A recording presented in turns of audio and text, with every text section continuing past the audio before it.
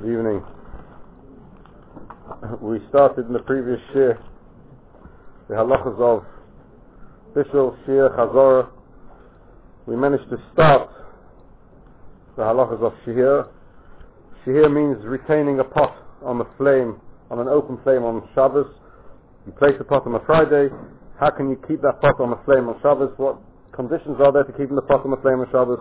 And we discussed some of the parameters of Shiur, and we'll try and finish off this week with the practical halacha and then move on to the halachas of Chazorah, which means the halachas of returning a pot to the flame on Shabbos. So just to run through quickly what we said, what we learned in the previous year. In the Mishkan, the malacha of Bishul was found in the area of dyeing, where they used to boil up the dyes on Shabbos, boil up the dyes to dye the different materials of different areas of the Mishkan that they were needed for, and that is a malacha of Bishul, which is in the Mishnah is quoted as the malacha of Afiyah, baking, cooking, baking, roasting, all those go under the banner of Bishul. Midrabanan, there's areas where Minatei there's no Bishul, and yet Chazal said it's offered to do anything which looks like Bishul, or to do anything which is in part of the process of Bishul, which might bring you to come and stoke the coals. And that's where the area of Shiur and Chazorah come into play. Shiur, Chazal said, retaining a pot on the fire, Chazal forbade because you might come to stoke the flame, and Chazorah is also because you looks like you're actually cooking. Replacing a pot on the fire gives the impression that you're doing an action of cooking, and that's the second area which we will learn later on in the Shiur, Be'ez Hashem. We went through some basic parameters of Bishul, things which we will elaborate on in the coming Shiurim. To place a food which is uncooked on the fire on Shabbos, that is the basic malacha of Bishul. To place uncooked food inside a keli rishon, that means a pot which was once on the fire and taken off the fire and is still hot, to place an uncooked food in that pot of water would cook it, and that again would be Bishul min HaTorah. To pour from a keli rishon, for instance, onto an uncooked food can sometimes be Bishul, etc. And keli shenis and keli shlishis have their own problems of Bishul as well. We will elaborate on those messages in the coming Shiurim. We then went on to explain the different levels of food, different levels of cooking in food. When is a food cooked? When is it completely cooked? When is it partially cooked? Etc. And we went through a few different levels. The first one being food which is completely cooked. But some foods, when they're completely cooked, if you continue to cook them, they will improve, continue to improve. That's what we call mistamach v'yafaloi. A food which, when you cook it, continue to cook it after it's fully cooked, it's mistamach v'yafaloi. An example of that would be a talent. There are some foods, when you continue to cook them, they digress. They are I don't know about disintegrate. They won't quite disintegrate, but they will begin to, won't actually fully spoil, but they won't be as good as they are when they are just fully cooked. An example of that we gave is probably roast chicken. If you over roast a chicken, it begins to be stomach to shrivel, and it isn't good for it. We then, the next level down would be fully cooked food, of course, which before you've got to the process of continuing to cooking it. A food which is partially cooked, which we said the level would be what Chazal called Kamachel Ben Drusai. That's when it's cooked to the level that Mr. Ben Drusai would have been prepared to eat. We take that on to be half cooked. Some people take it on to be a third cooked. So for the Chumrah we say half cooked, a half cooked food. We then have the level of an uncooked food, completely uncooked, and that's the food which is completely raw. And those are different levels. And at different times, some things will be allowed, and some things will be forbidden, as we will see later on in the Shiur. We then discussed the different types of fuels that were found in the time of Chazal. There was the basic fuel, which is a wood, which when burnt would turn itself into a coal, and that would heat the food. We have wood which don't burn themselves into coal, which is rarely used for heating food. And then we have something which is just a fuel which retains, and that's what the Chazal call kash ugvava, heating with straw, etc., things like that, which burn themselves out. That's just really a type of fuel that was used just to retain the heat, not to cook. Now, an example of a heat that turns itself into coal in modern day terms would be a normal gas stove, a normal stove that has a knob that you can raise the fire or decrease the flame. That would be an example of a fuel which is comparable to coal, because coal has with it, a person when they cook with coal, they would have to stoke the coal all the time to keep the flame to keep the coals alight, to get the flame rising a bit more, to improve the heat. You would have to stoke the coals. That's equivalent to turning up the gas to make the flame a bit bigger. Again, if you wanted the flame to be a bit less, you would take some of the coals away. That's equivalent to turning down the flame. And a fuel which will be equal to kash ugvava, which is a retaining heat, is an English pan hot plate, which doesn't cook, can only retain heat. It's just there to literally keep the food hot. That's equivalent to a heat which is kash ugvava, and we'll explain later on the Shiur the differences and how they affect the halachas of Shiur and Chazorah. Now, Chazal came along and said that it's forbidden in some circumstances to leave a pot of food on an open fire. To leave a pot of food on an open fire is forbidden, and we'll go through the different cases in a minute. It's forbidden to leave a pot of food on an open fire. However, if you would take the flame and you would be gorer for cotton, that means you would remove or cover the coals in this old-fashioned oven. You would take the coals out or cover them with earth. Then you are allowed to leave any type of pot on the flame. So the equivalent of a gorer for cotton nowadays is a blech. A blech on top of a flame is you've covered the flame, and that's the equivalent to what Chazal called gorer for cotton. Then, if you have a blech, you can leave anything, all different types of foods, whether they're cooked, not fully cooked, as long as you don't touch them, you just leave them on there, they are allowed to be kept on that flame over Shabbos. So when we talk about the Issa of Shiur, we are only discussing the halachas of leaving a pot on an open flame. On an open flame, those are the halachas of Shiur. When is one allowed to leave a pot on an open flame and when not? An open flame means on top of the gas stove, inside an oven, in a slow cooker, on a hot plate which has adjustable heat which can cook. Any source of heat which is non-covered, and our permanent covering we will discuss at some later point. A permanent covering is a big machlekes if that's called a covering. So let's assume a permanent covering is not called a covering. That means all hot plates, slow cookers, etc., even though they have a permanent cover to them, they are still considered real open flames. All those, in order to be used without the problem of Shiur, as we will go through the parameters in a minute, must have a blech to be considered gorer for cotton. Now, when did Chazal say one can leave a pot on the flame? When did they say you can't? A pot which is got food inside which is completely cooked food, and if you would continue to cook it, it wouldn't be beneficial for the food. It would start shrinking. It would be mistamach viraloi. That type of pashul can be retained on an open fire, any open fire, without any worries. So a pot with a food which is mistamach viraloi is completely mutter. There is no issa of Shiur. If you have a pot of food which is fully cooked, and inside it you have raw food that takes some time to cook, and we will discuss again the parameters of this a bit later on in the Shiur. You put inside a piece of raw meat which will take a long time to cook, and therefore there's no chance that you intend to eat this pot for Friday night meal. It's definitely going to be there for the Shabbos morning meal. Then again, or if you had a pot of just raw food, again, there's no issa to leave that pot on an open flame on Shabbos. That pot can be kept on an open flame without any issa Shiur at all. Because here we are not worried that you might come to stoke the coals, because you definitely have no intention to eat this food tonight, so you don't mind if it takes a long time for the food to cook. So, a fully cooked food, which is mistamach viraloi, a pot of food which has in it raw food that takes time to cook, are two types of foods which can be kept on an open flame without any problems. A food which is not fully cooked, it's already reached, even if it's reached the level of machal ben jisoy, but it's not fully cooked, that can't be kept on an open flame on Shabbos, so that would need a blech.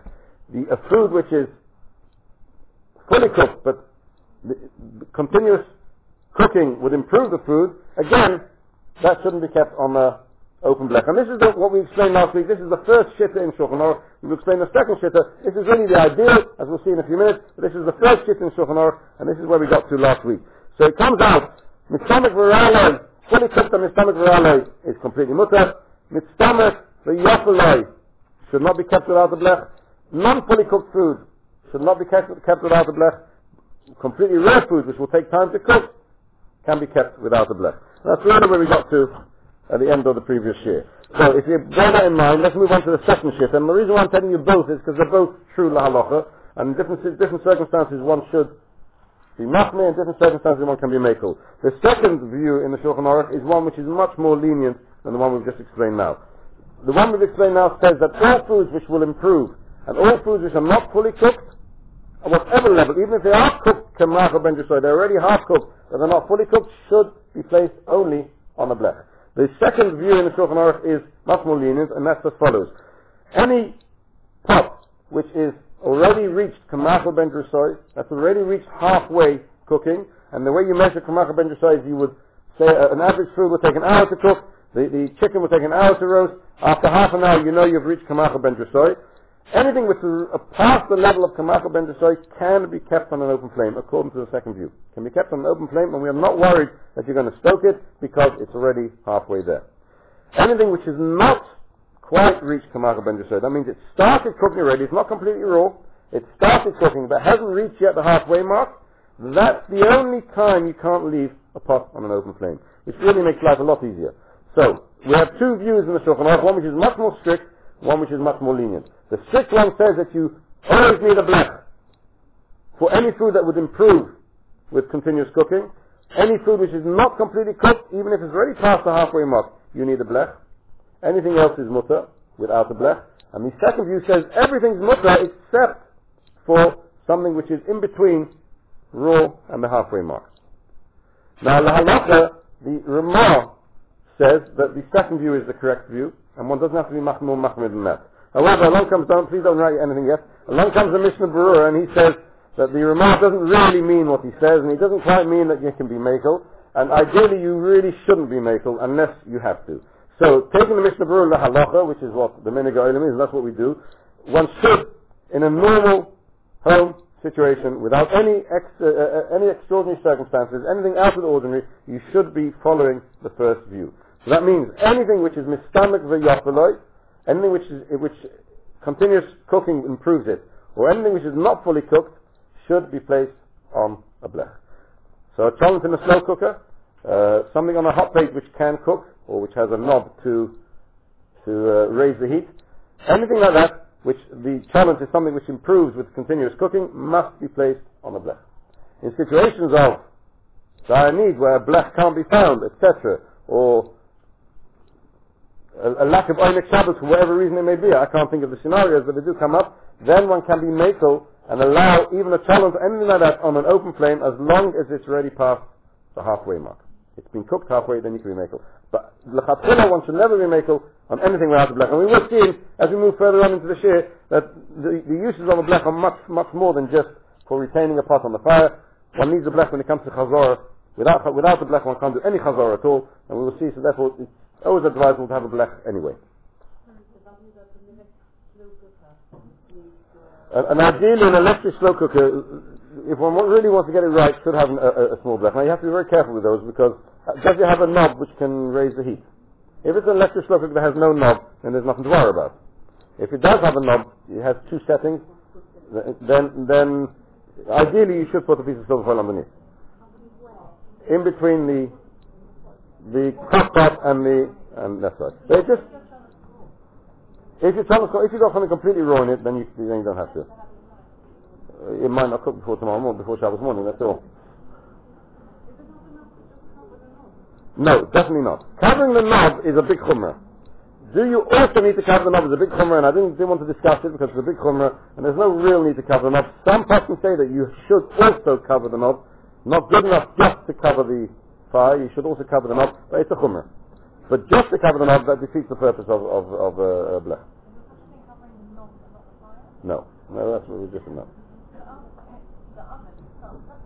Now, inside an oven as well, an open oven, which is putting food in which is mistamach v'yafaloi, ideally you should also have a blech. Now, you can't really have a blech in an oven, so what they have in some people have invented, I've never actually seen one, but they say they have what's called an oven insert, or places inside a tray. Chicken is fine because chicken is in stomach virala, and you don't want to overcook it. So chicken you can place in an open oven without a blech, that's not a problem at all. It's really those people that keep their cholent in the oven overnight that really have to worry. Then if you place it on another, we'll as we go through the different halachas of Bishul, we'll see. You can place it inside another tray and that's fine. So are we clear in Hilchos Shabbos? We really have to move on to Chazar, which is much more complicated and probably more practical and more necessary. Are we clear in Shabbos? Are we clear what we are allowed to do l'chatchila, what we are allowed to do with the Eved, and at least clear enough to ask when necessary? Can we move on? Excellent. The roast was put on the blech, not on the blech, on the open fire. Are we allowed to eat it after? Sure. If you left before Shabbos. Now, raw food, leaving raw food is only food that will not be cooked very quickly. Now, lots of the person discuss modern day cookers where you put a piece of chicken or a piece of meat on and within half an hour it's already edible. Then you can't really consider that raw, and you can't say that you're definitely not going to eat it till tomorrow morning. You can put your meat on the flame just before Shabbos comes in, and an hour later your meat is ready. So that doesn't really constitute raw food. Raw food, for instance, in a slow cooker, which will take a long time to cook, then that's fine, because that really will take a long time to cook and there's no problem. There's nothing wrong with having food cooked on Shabbos. There's absolutely nothing wrong. What's wrong is to cook on Shabbos. There's nothing wrong. No, there's nothing wrong for the food to be cooked on Shabbos. What's wrong is to cook on Shabbos. And cooking means to place on the fire, to place a pot on, to place food in it, to stir it, etc. We will come when we learn Hilchos Shabbos what constitutes cooking. In a slow cooker, then it's absolutely fine. You can put a small piece of chicken, then the whole pot is fine. The whole thing can definitely, yes. Everything can be raw, yes. Well, beans itself will cook very quickly. So beans themselves, they won't? Oh, well, that's fine. Okay. You don't have to worry about it. As long as it will take time, raw food which will take time to cook.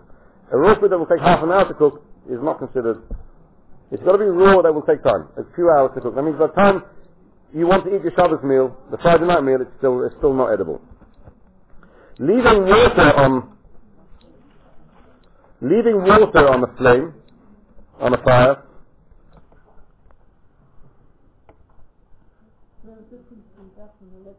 None whatsoever. Now, to leave water on the flame, here you have a different problem. To place water which is not fully cooked on a fire, it's not fully cooked, so then we have a problem of it's a shiur. So if your kettle isn't completely, your urn's not completely boiled, you will have a problem to leave it on your open flame before Shabbos without a blech. With a blech we have no problems, but if you want to leave an urn on an open flame without a blech, and it's not fully cooked, you will have a problem. The only time you can leave your urn on an open flame is if the water has reached Yad Tzeledus Boy. Now Yad Tzeledus Boy varies in halacha. Some take it, the minimum shiur is around about 43 degrees centigrade. The more stringent shiur, which is the one which most pots can take on the chumrah, is around about 80, between the 70s and the 80s degrees centigrade. So Yad Tzeledus Boy would mean that your water would have to be almost, or just before boiling point, before you can actually leave it on your blech. So that's the most, on an open flame without a blech. The most difficult thing to leave on an open flame without a blech is water, unless it's fully cooked. If it's fully cooked, then it's stomach virala. The extra cooking of water is for no advantage to anybody. It doesn't do the water any good. So the extended cooking is stomach virala, and you can happily leave a blech, happily leave an urn on an open flame. The method of testing Yad Tzeledus Boy again differs in the poskim. The word Yad Tzeledus Boy literally means if you dip your finger in, would your finger burn? Now the problem is that some people can cope with different levels of heat. Some modern poskim like to say if you can touch the outside of the urn or the cup of water, whatever it may be, then you know it's not Yad Tzeledus Boy. If you can't, then it's Yad Tzeledus Boy. But again, that's difficult because some people can lift up boiling cups of water and some people just can't go anywhere near them. The test which is foolproof, but I don't suggest anybody should do it, is that water which would burn the stomach of a baby. That's called definitely Yad Tzeledus Boy. But that's something that's not advisable. The Ben Ish Chai gives another criteria which is also quite useful. He says it's also not quite foolproof. Any water, any drink which is so hot that a person wouldn't drink it, then you can assume that's Yad Tzeledus Boy. Once it's got to the level of heat where you are comfortable drinking it, and that's quite hot, because some people can drink quite hot water, quite hot coffees, that's already not Yad Tzeledus Boy. So something which is really hot that a person couldn't drink, that's the level of Yad Tzeledus Boy. So we're talking about, you don't need to get your thermometers out on a Friday and dip it into your urn. Something which is almost boiled is already Yad Tzeledus Boy. Okay, so that takes us to the end of the halachas of Shiur. Now the halachas of Chazara are as follows. A person, that's clear, to place raw food on a flame on Shabbos, even on a flame which is covered, is a bishul min hatayah. To place food on a flame which is uncooked food on an open flame or closed flame, wherever it is, but it's going to reach the level of cooking, Yad Tzeledus Boy, that's an bishul min hatayah, that can't be done.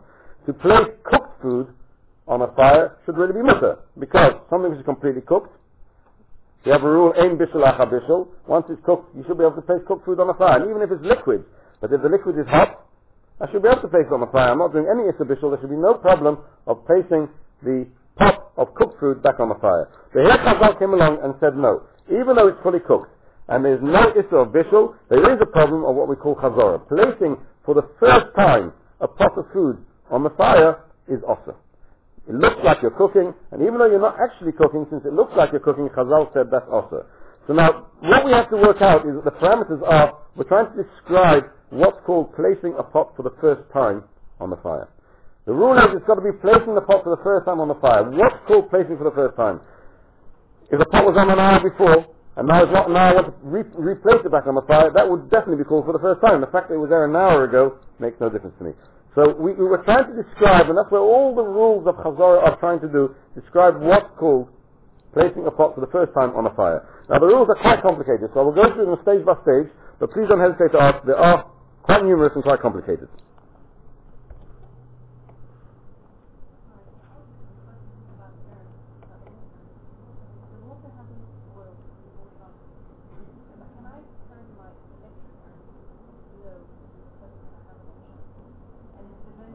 No, because it's a shiur.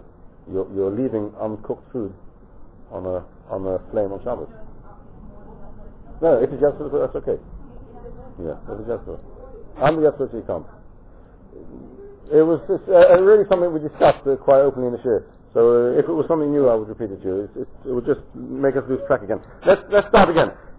Placing, no problem. Placing food, uncooked food on a flame is an issa bishul. Returning food to a flame, returning cooked food to a flame, should really be mutter. But Chazal said if it's returning for the first time, if you can consider this placing of this pot back on the flame, a new replacement, wrong word, a new placing of the pot on the flame, then that's midrabanan, that looks like you're cooking, and Chazal said that's osur. Even if it's fully cooked.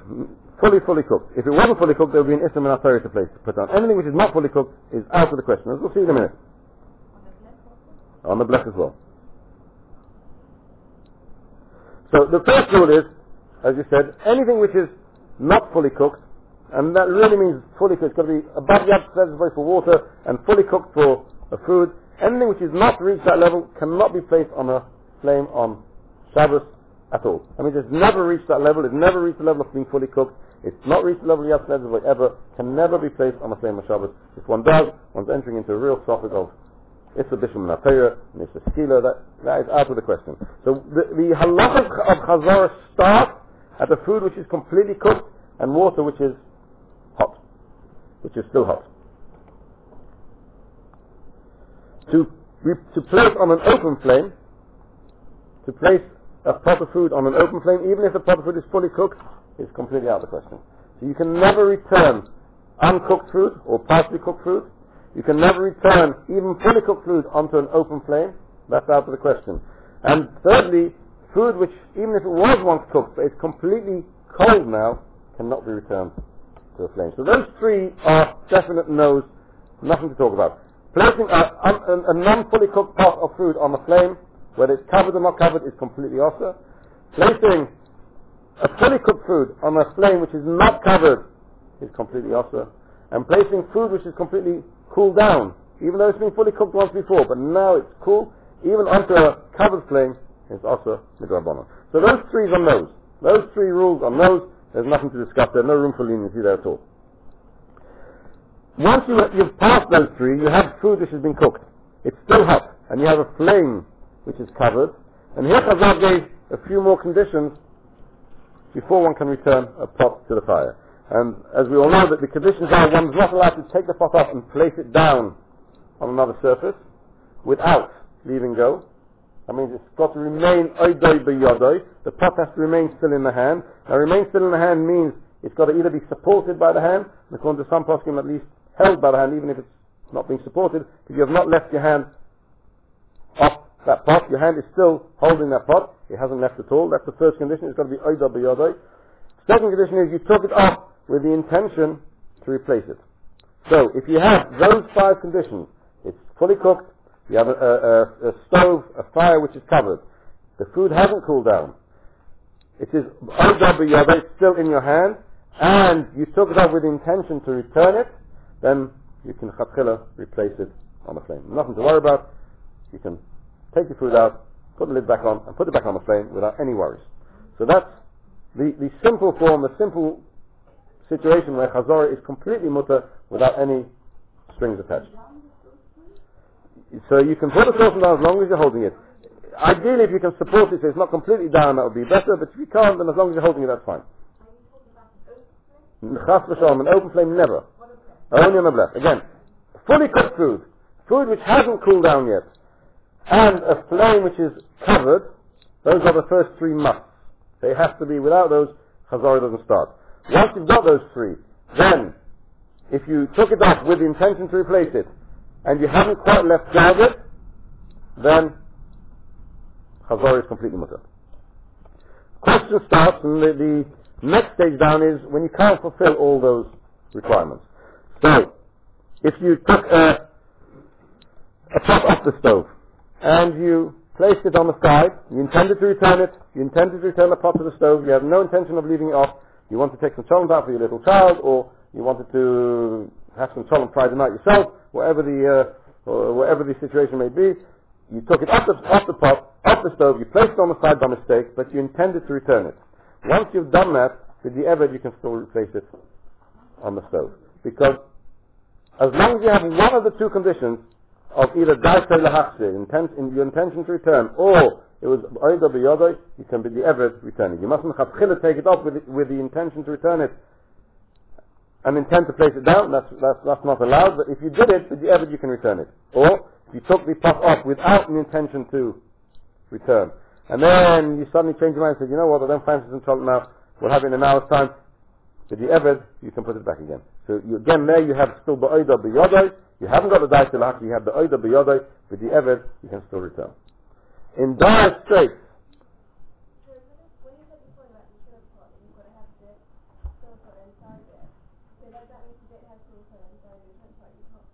you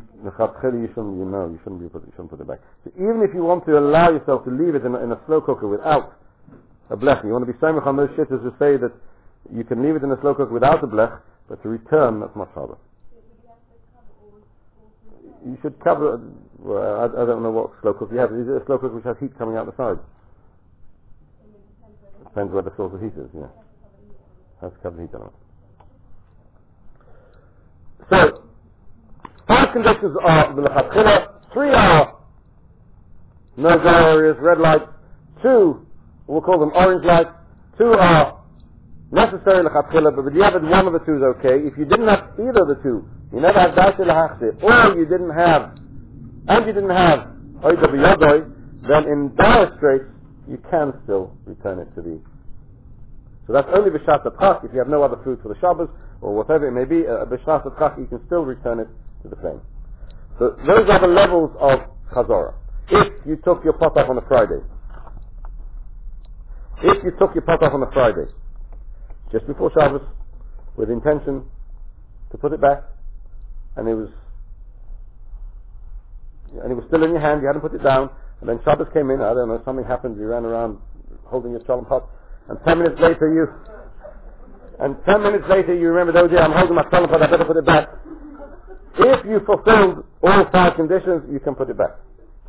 If you fulfill only 4 of the 5, that means one of the either oida b'yodai or daitei lahachzir. That means you took it off on the Friday, you placed it on the side, which is probably a more realistic situation. You took it off on Friday, you placed it on the side with intention to put your blech on, and you put your blech on, and then something went wrong, and you ran out of the room, and you came back and it was already Shabbos.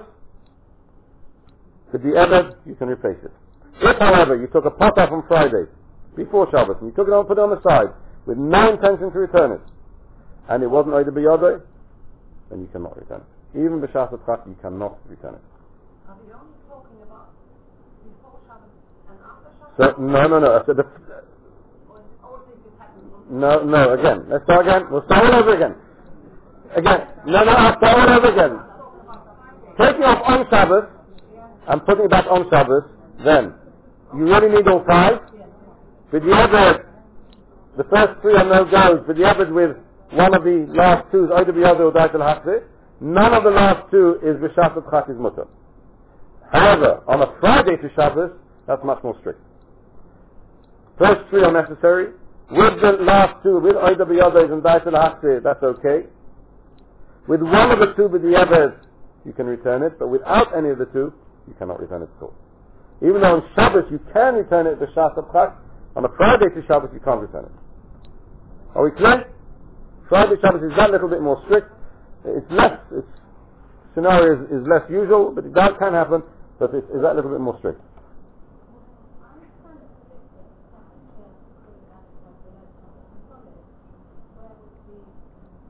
The halacha of chazor, as long as it's not completely cooled down. The person will say that if it's still warm enough that you'll be comfortable to eat it. So that's quite cool. It could be, but then it's that's cold. It's got to be a food that when you want to eat it hot, you'd eat it a certain warmth that you'll still eat it when it's warm. Which doesn't have to be hot. It's got to have a certain warmth to it. Most foods that we have though are foods with liquid in it, except for something like a kugel or something like that. But most foods are cholent and all roast chicken has liquid in it. Most, if it's got the juice in it, you would consider. If it's a dry roast with all the juice is burnt out, and then that would be dry. So that's the stomach virale, if you used to.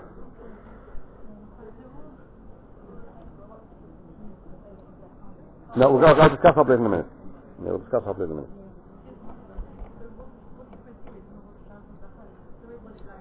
Shasat chak would be, if you can't get the rock quick enough to ask, if you really have no food for the Shabbos or something like that. Maybe. You'd have to ask at the time. A shasat chak is a scenario which is difficult to we should, if you can ask, one should ask. It'll take the food a long time to cool down to the level that, Baruch Hashem, the time has many rabbanim in every street corner. There's no shortage of them.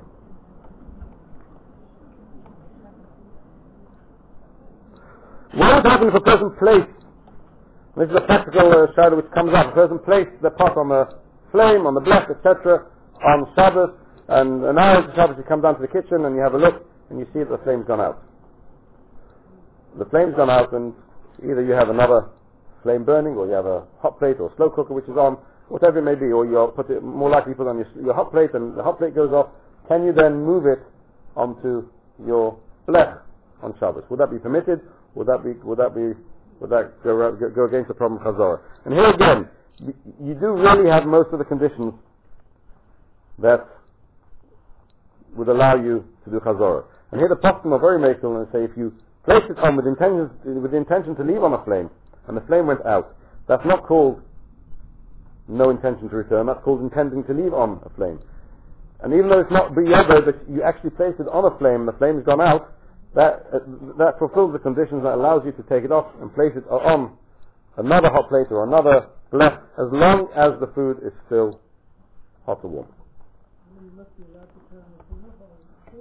You mustn't turn anything off in Shabbos, Mrs. Graydon. Please. Oh, a gas you can turn off, yes, please. Phew. You get me worried, Mrs. Graydon.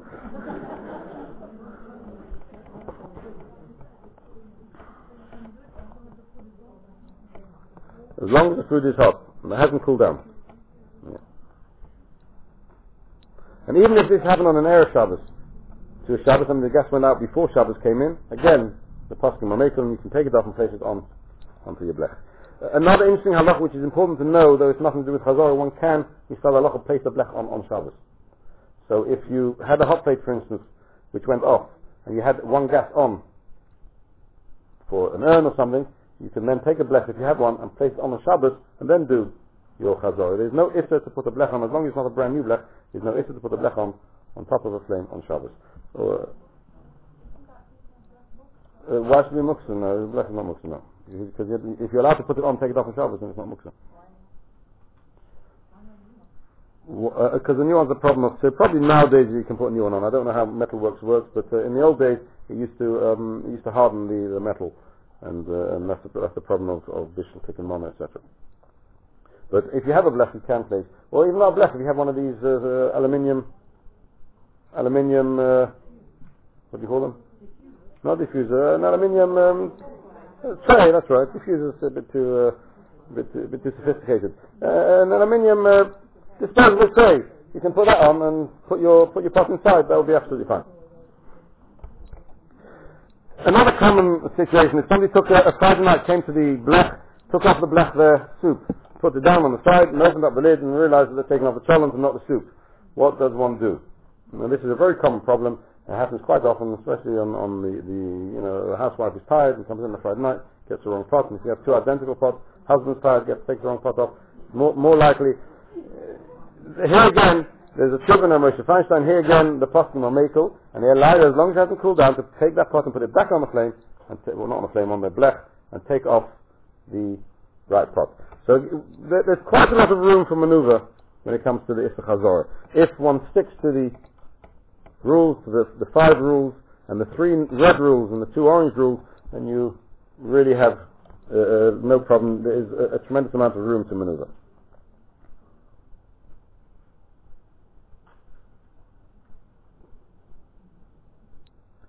Before we move on, I'll stop here. Before we move on, just one more halacha, which is important. Placing a blech on a flame on Friday. Right now, you can have a big blech, a big stove. You put the blech on it. You can either have one flame on, 2 flames on, wherever it may be. Not every area of the blech will be burning hot. You will have the exactly on top of the flame, which is completely hot. You will have the surrounding areas of the flame, which is still Yad Soledis Boy. That means that if you place a pot of food there, it would reach the level of Yad Soledis Boy. Then you have the extremities, you have the edges of the blech, which really is not really Yad Soledis Boy. So which area do we consider on the flame? Which area do we consider off the flame? Now here there's a difference between the halachas of Shiur and the halachas of Chazorah. So if you would take a pot on a Friday and place it on the areas of the blech, which is not Yad Soledis Boy, that would be considered not on a flame. It would be also for you to then take it and push it on the flame on Shabbos. Because you're taking from a non-flame area and putting it onto a flame area. And this is something one has to be very careful. If you have one light with 3 pots, the chances are very high that your 1 or 2 of those pots are going to be out of the range of the flame. And then later on, when you've removed 1 or 2 pots and you want to put the other pot back on the fire, you could really be over an issa of Chazorah on Shabbos. So one has to be very careful with that. A pot which is placed on the area of the blech, which is not Yad Soledis Boy, it's considered off the flame. Any pot which is placed on the area which is Yad Soledis Boy, and of course directly on top of the flame, that's considered on the flame, and that's fine, there's no problem. If you place it on the flame on Shabbos, or on an area which is Yad Soledis Boy, and then because it was beginning to burn, you moved it to the edge, to an area which is not Yad Soledis Boy, here Moshe Feinstein has a tshuva where he's very, very makel, and he says that since you place it on the flame with intention to cook, and you moved it not with the intention to take it off the flame, just to diminish some of the heat, that's not called taking off the flame, and you can move it to an area of the blech which is not Yad Soledis Boy, only if you did this on Shabbos, not before Shabbos, only on Shabbos, you take it off the area of the flame, place it on the part of the blech which is not Yad Soledis Boy, and then comes an hour before the meal, you want to make sure that it's piping hot again, you can move it back onto the area which is hot, and there's no problem of Chazorah there. You've fulfilled all the conditions of Chazorah. Is that new? Okay. So an electric hot plate, you can move around anywhere. Yeah, that's fine. Electric hot plate is fine because it's hot, so you can move. Now, an electric hot plate, a hot plate which has no knob, as we mentioned in the previous year, it's got the halach of kasher gvova. It's not considered real heat. A hot plate which can only retain the heat of the food, it doesn't cook, is not considered real heat, and therefore it's kasher gvova. Therefore you can leave any pot on it, and you can return. If you have all the halachas of Chazorah, you can do Chazorah onto a hot plate. If you want to be from the apostle or machmir and say if you want to return it, you should put the blech on, but it's a chumrah. No, chas v'shalom. No.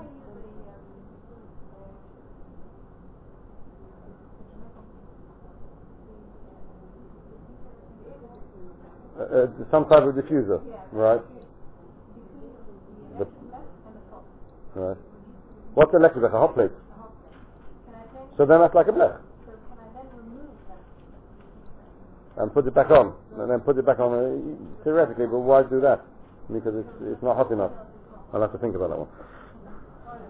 Yeah. With a... We're moving, if on the blech. Yes. If you placed it on Friday before Shabbos on the flame, on the top of the part of the blech which is boiling, and then came Friday night and you realized your cholent was beginning to burn, so you moved it off to the area which is not so hot. Come Shabbos morning, you want to reheat it again, you can move it back onto the flame. That's not called chazor. That's called chazor, which is mutter. If you place it on the flame before Shabbos, if you put it on Friday in an area which is not boiling hot, which is not yet void, then you can't move it onto the flame on Shabbos. And that you have to be careful when you place a lot of pots over a single flame on the blech. Sometimes they're not completely on. Even if it's cooling down, sure. As long as it hasn't cooled down completely, sure. Completely. Well, hopefully it won't on the blech. It'll be difficult to cool down completely. So an Israeli hot plate which is very, very hot, it's difficult to know. The Israeli poskim are mekel. Some people say that you can't cook on them. I don't know. It's really, it's really a woman's department, not a man's. Do you use a hot plate to cook on? Do you not? If it's not used to cook on, then it's not considered heat which cooks, and therefore you can leave on it and do chazar on it, etc. If you do cook on it, which some people do on a Yom Tov, perhaps put some food on a hot plate early in the morning and allow it to cook, then it's really an elaborate slow cooker, and then it will have all the halachas of a slow cooker. If there's no knobs, again, shiur would be mutter, the chazor would need a blech. There's many more halachas which are negay to chazor, but that's given us the if you want to do chazor, yeah. It's not really. It's a permanent cover. It's not a permanent cover. Is not really halacha. We don't take on as a blech. A blech is something which you put on to cover it. There are some more halachas which we'll elaborate on in the coming weeks. But that's really given us the basic halachas of shiur and the basic halachas of chazor. How to keep a pot on an open fire or a covered fire for Shabbos, and how to return a pot to the fire on Shabbos. There are many more halachas which spin-offs from all these. We will, as we work through the halachas of Bishul, we will come to them. Next week we will continue a little bit with chazor. In 2 weeks' time with chazor, we'll move on to hatmana, which is also a very practical halacha and very, very important for every Shabbos scenario. Just to finish off with a short Dvar Torah. In the beginning of this week's Sedra, the second part in this week's Sedra, the Torah commands us to make the final keli, the final vessel in the building of the Mishkan, and that's the kiyah. Kiyah is placed completely out of place in Parshas Siso. After the first parsha, which talks about the shkolim, the collecting the shkolim, the shekel for each person of Klal Yisrael, the Torah then gives us a commandment to make the kiyah. And what we need to understand is why did the Torah wait till this week's Sedra to tell us about the kiyah? Surely the kiyah should be together with all the other Klei Mishkan, which is in Parshas Truma, or at least in Parshas Tzaveh. Siso has got nothing to do with Klei Mishkan. Why did the Torah wait till Parshas Siso to tell us the dimensions and the commandment to build a kiyah? Second thing we need to understand is the kiyah was placed in a very strange position in the Beis HaMikdash, in the Mishkan and the Beis HaMikdash. The kiyah was placed between the Mizbeach and the oil, between the Mizbeach and the Ulam. So you walked into the Chotzer, you would have the Mizbeach, a large Mizbeach, where they brought the Kabbonis. And now, according to some shittahs, there was only only a few feet, if that, between the Mizbeach and the Ulam, and in between there was tucked this kiyah, where every person, every kohen, every time he did the avodah, would have to walk right around the Mizbeach and come to this little kiyah and wash, and then come back and do the avodah. So what we need to understand as well is what significance is there, what message is there for us in the fact that the kiyah was placed in such a seemingly strange position. The Targum Yonason in Parshas Pekudei tells us, and it's quite simple, that the kiyah, quite understandable, the kiyah represents the level of tshuva. The purpose of the kiyah is to clean. They would go to the kiyah and they would wash their hands and legs together. They would place their hands on top of their feet and they would wash their feet with the water of the kiyah. Washing always represents the cleansing of a person's sins. The kiyah represents the parsha of tshuva. So there must be a message here in the parsha of tshuva, in the fact that the kiyah is mentioned in such a strange place in the Torah, and it was placed in such an interesting place in the Beis HaMikdash. There must be some message here within relevant to the halachas of tshuva, which is relevant to us. The first parsha in the Sedra is a parsha of shkolim, and the parsha of shkolim, interestingly enough, is a shekel for each head, a shekel agogeles, and the Torah tells us the shekel is made up of esrim geiro. every shekel was made of 20 geira. 20 geira is a single shekel. And the Maharal explains that the number 20 is really twice 10. The number 10 we've seen many times. Number 10 means a complete thing. 10 is a complete unit. The number 10 in spiritual terms is a complete spiritual unit. Twice 10 means 2 complete units. And the Maharal explains why 2 complete units, because every person is made up of 2 parts. It's made up of the physical part and made up of the spiritual part.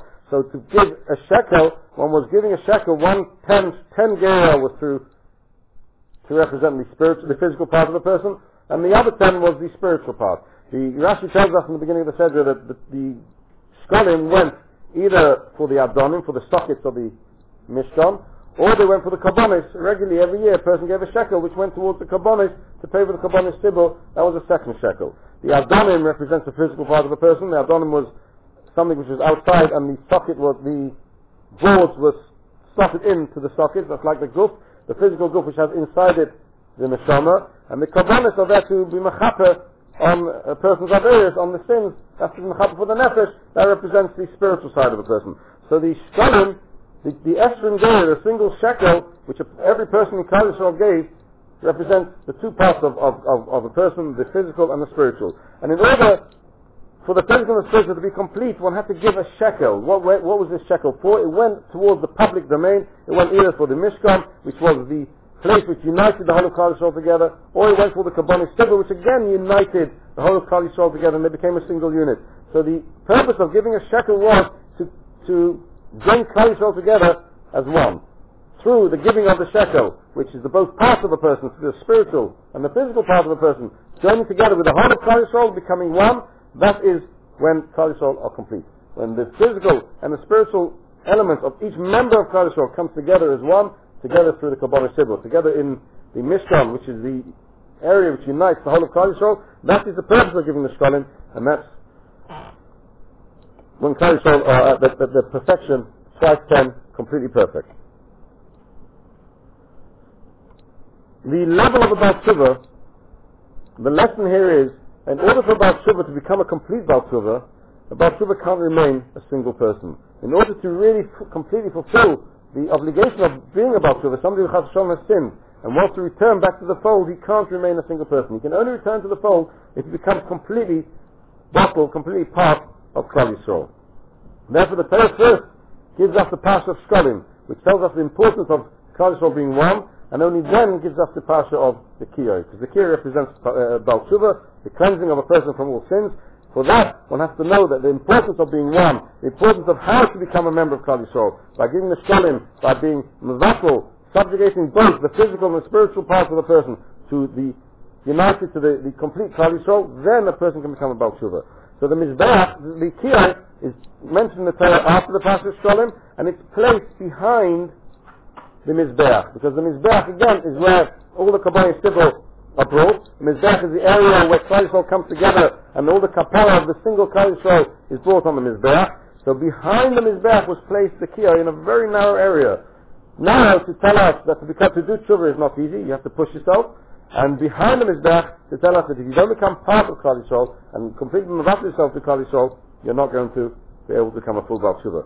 We find in the Gemara in Tamid, in the Sechus Tamid, a very interesting fact. Every morning, the first Kohen to enter into the Beis HaMikdash was the Kohen that used to do the Trumas Hadeshen. And he would enter through a side door, and he would walk into the Beis HaMikdash, and the first thing he'd have to do would find his way to the Kiyah, and it's pretty dark, no lights were lit. He would have to find his way to the Kiyah to wash, and then go up the Mizbeach and to remove the ashes from that which remained from the burning of the Kabbonis on the previous night. Now the Mishnah tells us there that this Kohen wouldn't come into the Beis HaMikdash with any lamp in his hand. He would have to walk by the fire of the Marocha, by the fire of the Mizbeach. The only light that he was allowed to use to direct him to the Kiyah was the light of the Marocha, the light of the Mizbeach, and that would show him the way to the Kiyah. He would then wash his hands and then make his way back up and do the Trumas Hadeshen. And the Svarim say the message there is the same message. A man who's coming in the morning, the first thing he's doing is washing his hands, doing tshuva. He can't come by his own light. He can only come by the light of the whole of Klal Yisrael. By coming to the whole of Klal Yisrael, being part of the whole of Klal Yisrael, only then can you reach the level of true tshuva? Can you actually rinse yourself and cleanse yourself from your sins, and then go back and start your avodah of the Trumas Hadeshen? So he wasn't allowed to come in b'ner shebeyoda. He had to come in with a ner, with the light of Marocha, the light of Mizbeach, which is the part of the Beis Hamikdash which represents the whole of Klal Yisrael. One more little remiss to this. We find, if you look in the Keteiros, in the Samamonim, there was 11 ingredients which made up the Keteiros.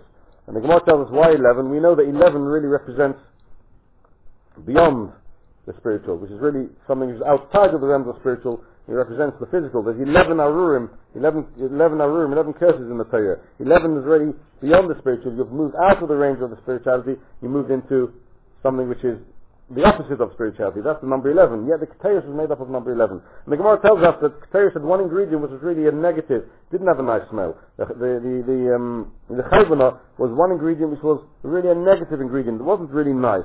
But why did the Torah ask us to put the Chayvana in? Because that represents the Rishonim of Klal Yisrael. And if the Rishonim of Klal Yisrael join together with the rest of the Keteiros, they are accepted.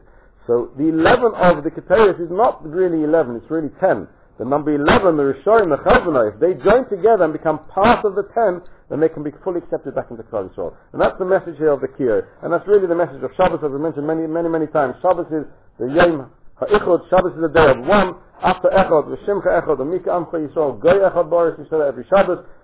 Kadosh Baruch is one, your name is one, and the only nation which is one is Klal Yisrael. Through the power of Shabbos, one can reach this level of oneness. That's the level where all of us, even those who have sinned, can return back within the fold and can reconnect and join the singleness of Klal Yisrael and do complete tshuva and be accepted and reconnect to HaKadosh Baruch Hu. That's the message of the Kiyor, and that's the importance of learning Hilchos Shabbos, as we mention every time. One learns halachos of Shabbos and keeps Shabbos properly, one really reaches the levels one can't reach without it. And that's the message here, and that's why we learn the halachos. And because we should be zeicher to the time when we will all be together as one, at the time when HaKadosh Baruch Hu will reveal His name, but be it our girls and here be Amen.